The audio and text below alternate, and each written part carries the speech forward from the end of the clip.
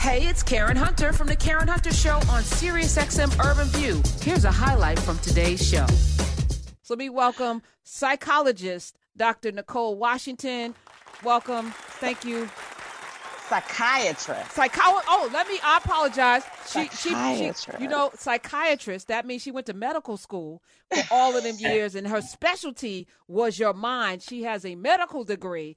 Yes, Dr. Nicole Washington, psychiatrist, which is completely different. Not so, but completely different than a psychologist. I apologize. Mm-hmm. Hi, thank you. We were talking R. Kelly yesterday, and today, I opened the phones to people sharing their stories, particularly men, because, I think for Black men in particular, it's so hard to admit that you've been sexually abused. It culturally, how we do.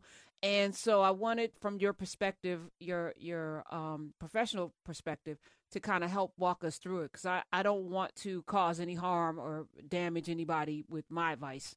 I don't, ever. Yeah. Trauma's tricky. Trauma is it's tricky. It is one of those things that it is almost like it lives in your DNA. It's how it feels to people, like it's muscle memory. They can go for years without even thinking about something, and then will be triggered by the smallest thing, a smell, a sound, a scent. In this case, a news story, right? Like everybody's talking about this. We've been talking about it for months now. And every time you hear other people's stories, it's hard for you not to go back to your own stuff. And when that happens, your body takes you back there. Some people have flashbacks. I mean, it's vivid. They can hear, smell, taste. They can feel like they're there. They can feel like whatever age they were when they experienced that trauma. It's amazing how your body will go back and your brain will go back to that place. But it's a dangerous space to be in. So, I'm always telling you need to find somebody. We got to find somebody to be able to help you process through this stuff. Because a lot of times our brain alone with us is just not a good space to be in to try to process it. And having family members. Tanya Pincus is here. I want to introduce you to her as well. And, she said, Tanya said, we have to be careful finding a good therapist, because predators go into situations where they are trusted. We're going to find predators as priests and pastors and Boy Scout leaders and in the healthcare field where they have access and opportunity to be predators.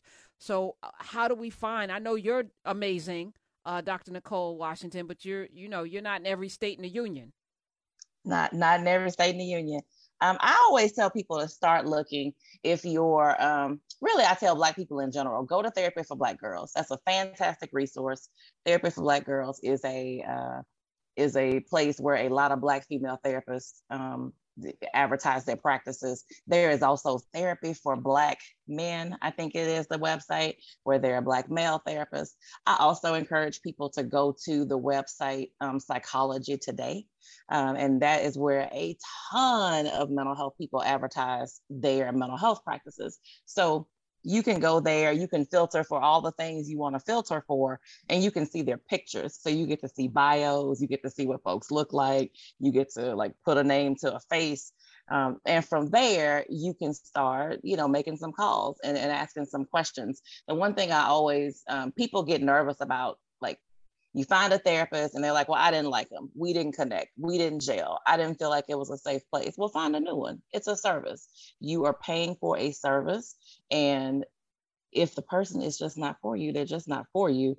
Finding a new therapist is like trying to find a church or a hairdresser when you move to a new town. It's not easy. You might have to go a couple times. You might know the first time, this ain't it. You might have to, ask around to people who you trust, who are using that service. But it's not easy.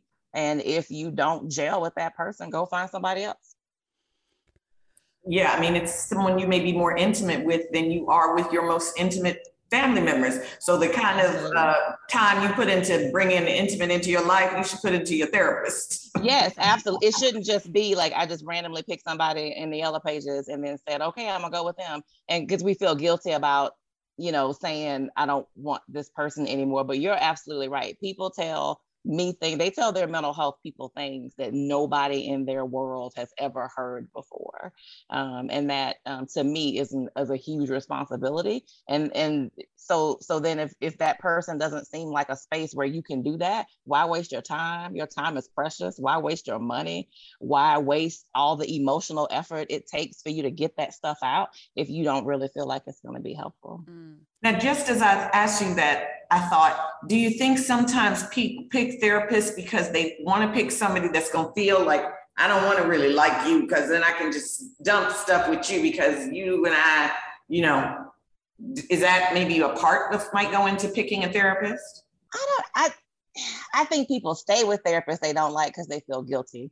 I don't see people, I think most people really want to like their therapist. I think most people genuinely do. I just think they need to realize like your therapist is not your friend. And that's a hard thing for people to kind of wrap their hands around because they tell them stuff. Again, they don't tell anybody else. Their best friends, their mom, their spouse, nobody knows these things about them. So when it comes to sharing, they want to see them as a friend, but really they're not your friend. And if you have a therapist who you know more about them personally than you spend in session working on your stuff, you need a new therapist. And Are there any things that you would say that are other signs really quickly where you go, this person just ain't doing their job right? I think if you're not growing, sometimes it really is a matter of fit. Therapists are different. They're trained in different types of therapy. They have a different demeanor.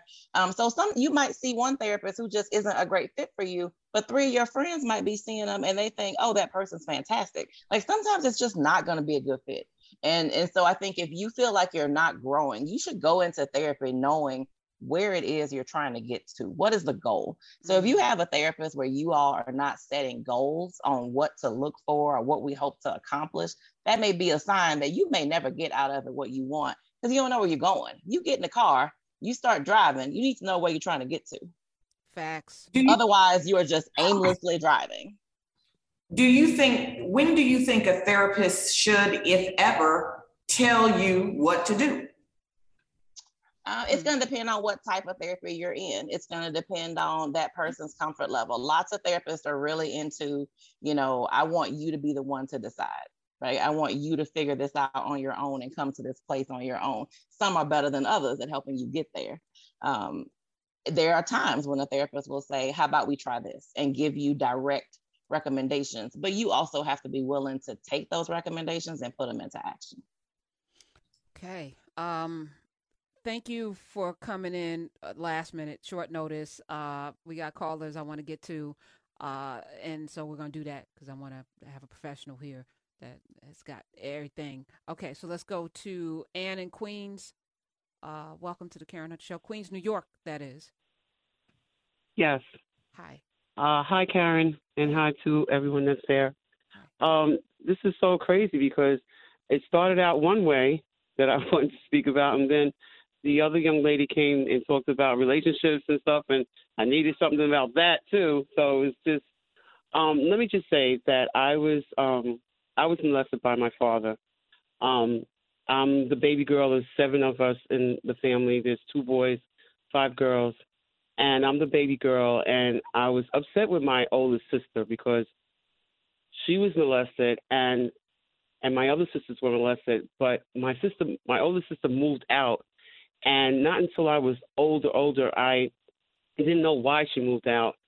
And I had a conversation with her, and I said, why didn't you say something? I mean, you could have kind of like saved me from, this happening to me. And she got very angry with me. And she said, listen, it happened. It's over. Like, move on, And, I try to respect her because I was taught to respect my older sisters and my brother. But I was just upset about that. But what I did, I never went to a therapist until this day. I'm 65 years old. And I have a girlfriend. I have a couple of girlfriends, but one in particular, we helped each other. And I told her my business. And she's always been there for me. And I think, she was just a person that I can confide in, and she helped me, not even knowing she's helping me. She just was real with me. And I just always thought, like, a therapist, I know that they they went to school and they have the expertise to help people. But I just think that therapist is going to help me. They don't really know about me, and it's just like a lot that I would have to impact in order for them to really get it about me, Well, And I think a friend or family member or Dr. Nicole, let her know why. Yeah. Why does I can see how a person might feel that way. And for some people, just having a loved one to talk to is enough for them. The benefits of it not being a loved one is, one, your loved ones can't be unbiased towards you because they love you. They care about you. They don't have the ability to be objective when it comes to you. So, their advice, their advice, whatever it is not going to be objective. So from a loved one. So that's one thing. The second thing is I like the idea of people, especially when they have a lot of things to deal with, to talk to a therapist for, is because you can say whatever you want to. You can say, I am mad at whoever. You can say, I hate whoever. You can say, sometimes I think about hurting whoever. You can say whatever those thoughts you have that you really, with loved ones, sometimes have to really kind of edit them a little bit, because you don't want the loved one giving you side eye when they see you, always worried about you. Like, are you okay? What's going on? You don't want, they're worried about you all the time. It interferes with your relationship with them, because now instead of you being able to hang out with them and just have a good time, they're, you all right? You okay? You sure you're all right? And you don't want to deal with all that. So the therapist is the safe space. You can say anything. You can just say anything. And the chances of you rattling that therapist, if they know what they're doing and if they really have dealt with trauma, is very slim. I think those are two really good reasons to consider therapy when you have a lot of stuff to unpack. Great advice. Let's head over to Brandon in Austin, Texas. Welcome. Brandon. Hey, Karen. Hey. Dr. Nicole Washington. I'm sorry, I'm driving, so I know how you are about phones not sounding right. No, it sounds good. You sound anyway, good. Okay, I appreciate this opportunity.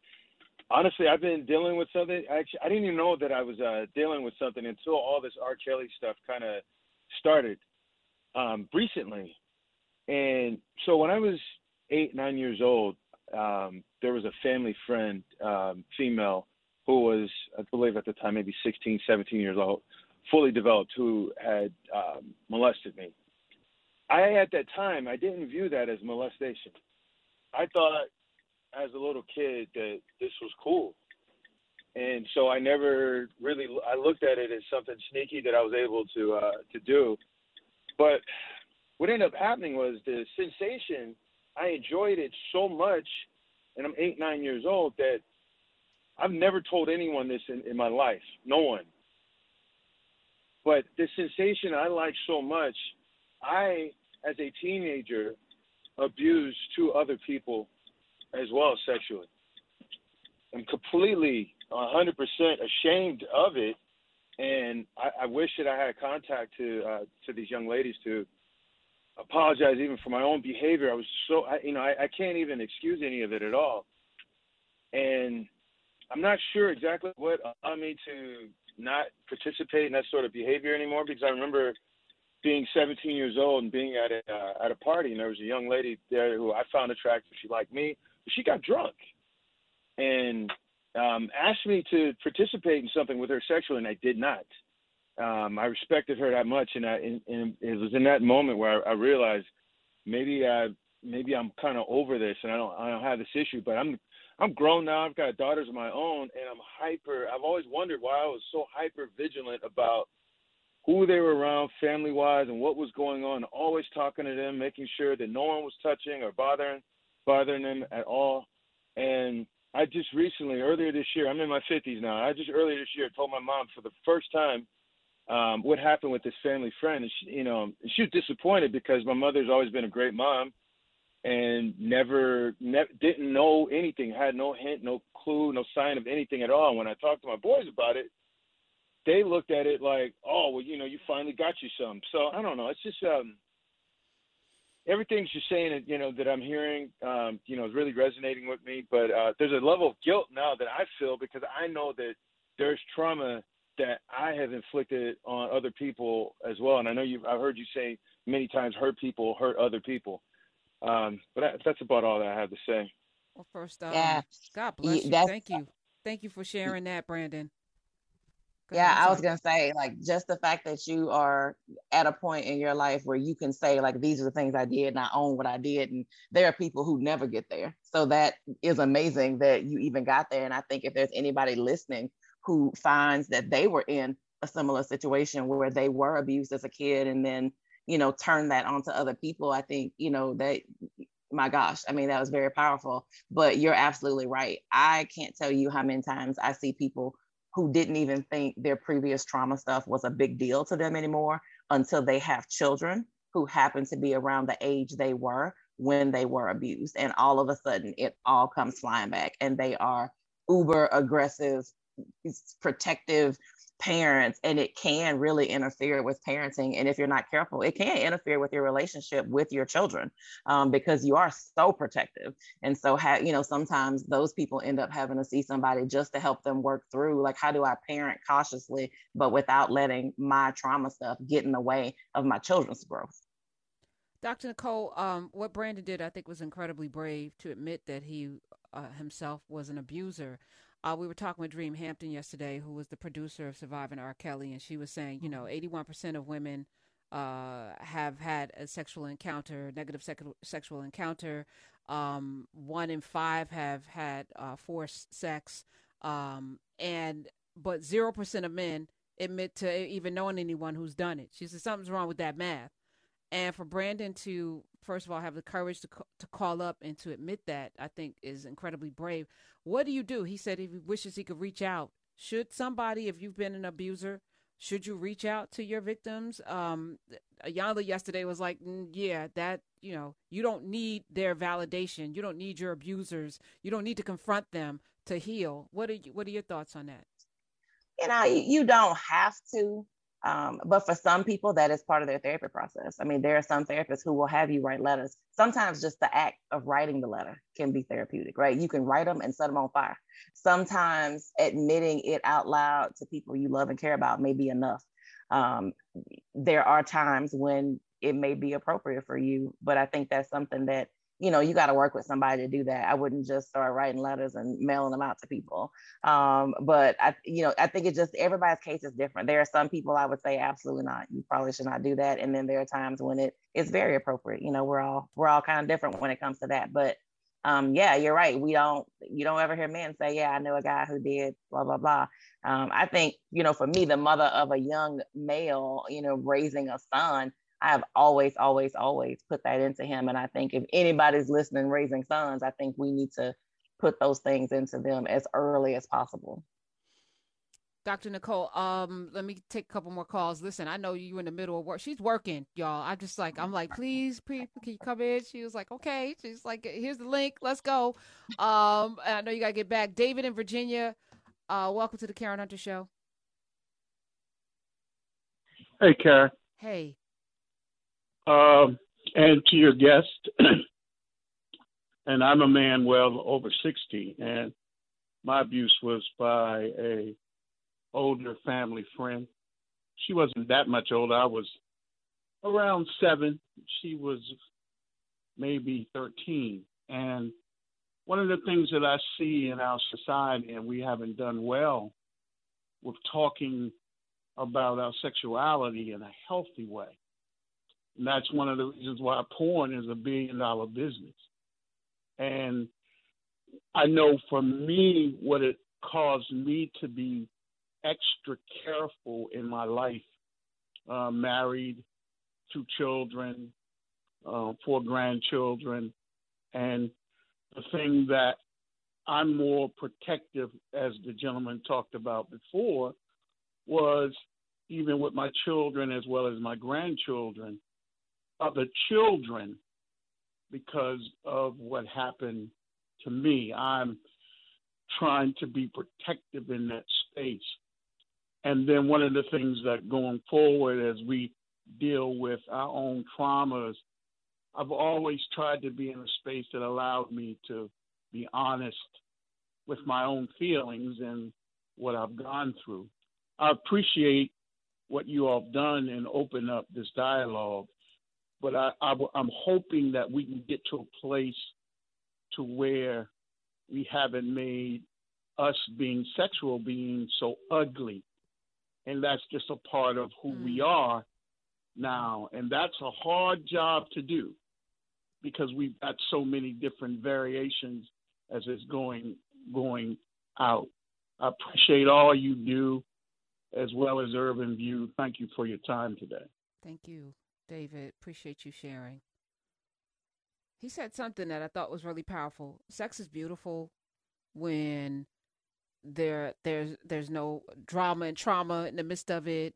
And, you know, the ugliness that we've been talking about, that we don't talk enough about, actually.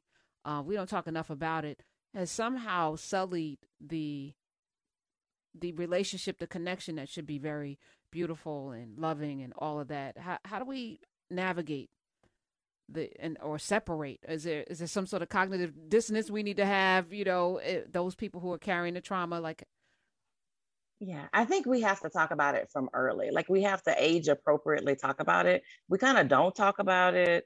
We, you know, when children, you know, even at young ages, you know, kids explore themselves and they touch themselves and we freak out, right? We're like, don't do that. You know, we freak out about it. We, you know, we don't talk about it. And then all of a sudden, you know, when you're an adult, we're like, okay, well, go do it responsibly. Go get married. Go ahead and do it.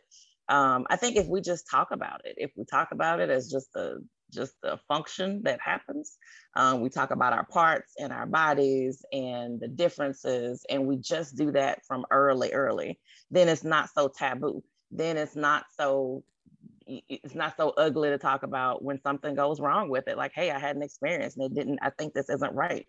You know, I think kids and teens and young adults and even old adults will feel more comfortable talking about it if it's something that we haven't just made this really taboo thing, which we have.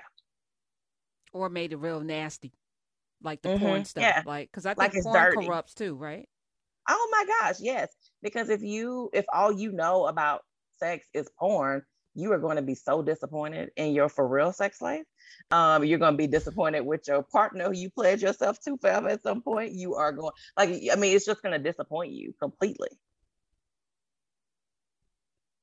Tanya, you're muted. Tanya. Oh, okay.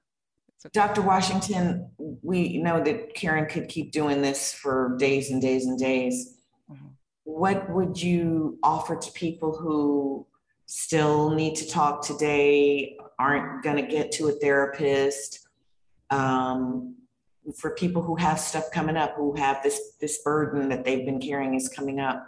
What would you offer to them, you know, since Karen's going to be gone in a little bit? Yeah, I would say if you have a partner, I mean, there are people who are married to people who have no idea that they experience this kind of trauma, that they have just kept to themselves. And so I would say, if you have a person in your life that you think about it and you think, you know what, I think it's the time. Like, I think now is the time for me to let somebody know what I'm dealing with. And you don't have to give them details, but I think it is valuable for somebody who you love and who you know loves you back to know what's going on with you, right? And just tell them, like, I'm committing to doing something about it, but can you just check in with me? And just like in a week, check in with me, see how I'm feeling, see if I still feel like I need to go talk to somebody, not, bugging you to death, and not, getting all the details, and just, I need you to check in. This is what happened. Mm-hmm. A lot of this stuff is bringing it back up for me. Can you check in with me in a few days or a week or whatever your comfort level is? So I think that can be something that is powerful. I do have some people who have just really had to jump into some journaling even about their feelings just to get it out, right? Like, just, I'm feeling all this stuff and I have no outlet for it, because that's a big deal. Like, you feel like you can't get it out to anybody. So who do I get it out to? Paper. Get it out. Get it out, get it out, get it out. That can feel really great for a lot of people. If you do think therapy is something you should do, I encourage you to jump on that today, because it might take you a month or 6 weeks to get actually in somebody's office face to face with them, because these waiting lists are ridiculous right now, because everybody is hurting. So, do it today. and then, start the journaling process, kind of lean in on your support system, and looking at things like meditation or just, survivors meditations. You just Google, there's meditations for everything out there. Liberate is an app that I use a ton because it has meditations by, and for people of color. And so there's some, for a lot of different things that you might be dealing with when you're not feeling good about yourself, when you're not, I think there's all kinds of things. And I think those can be very valuable too. I've tweeted out everything at SXM Urban View, all of the Black men, Black women, therapy, psychology today, all of it. We're going to tweet out Liberate as well. Thank you so much. I can't thank you enough for being available. Dr. Nicole Washington, we've tweeted out her information, but I think she's booked up for the next year, probably, in the states that she's in, because she's that good. Dr. Nicole Washington. Hey, this is Karen Hunter. You can listen to The Karen Hunter Show live every Monday through Friday at 3 p.m. East on SiriusXM Urban View Channel 126 or anytime on the SiriusXM app.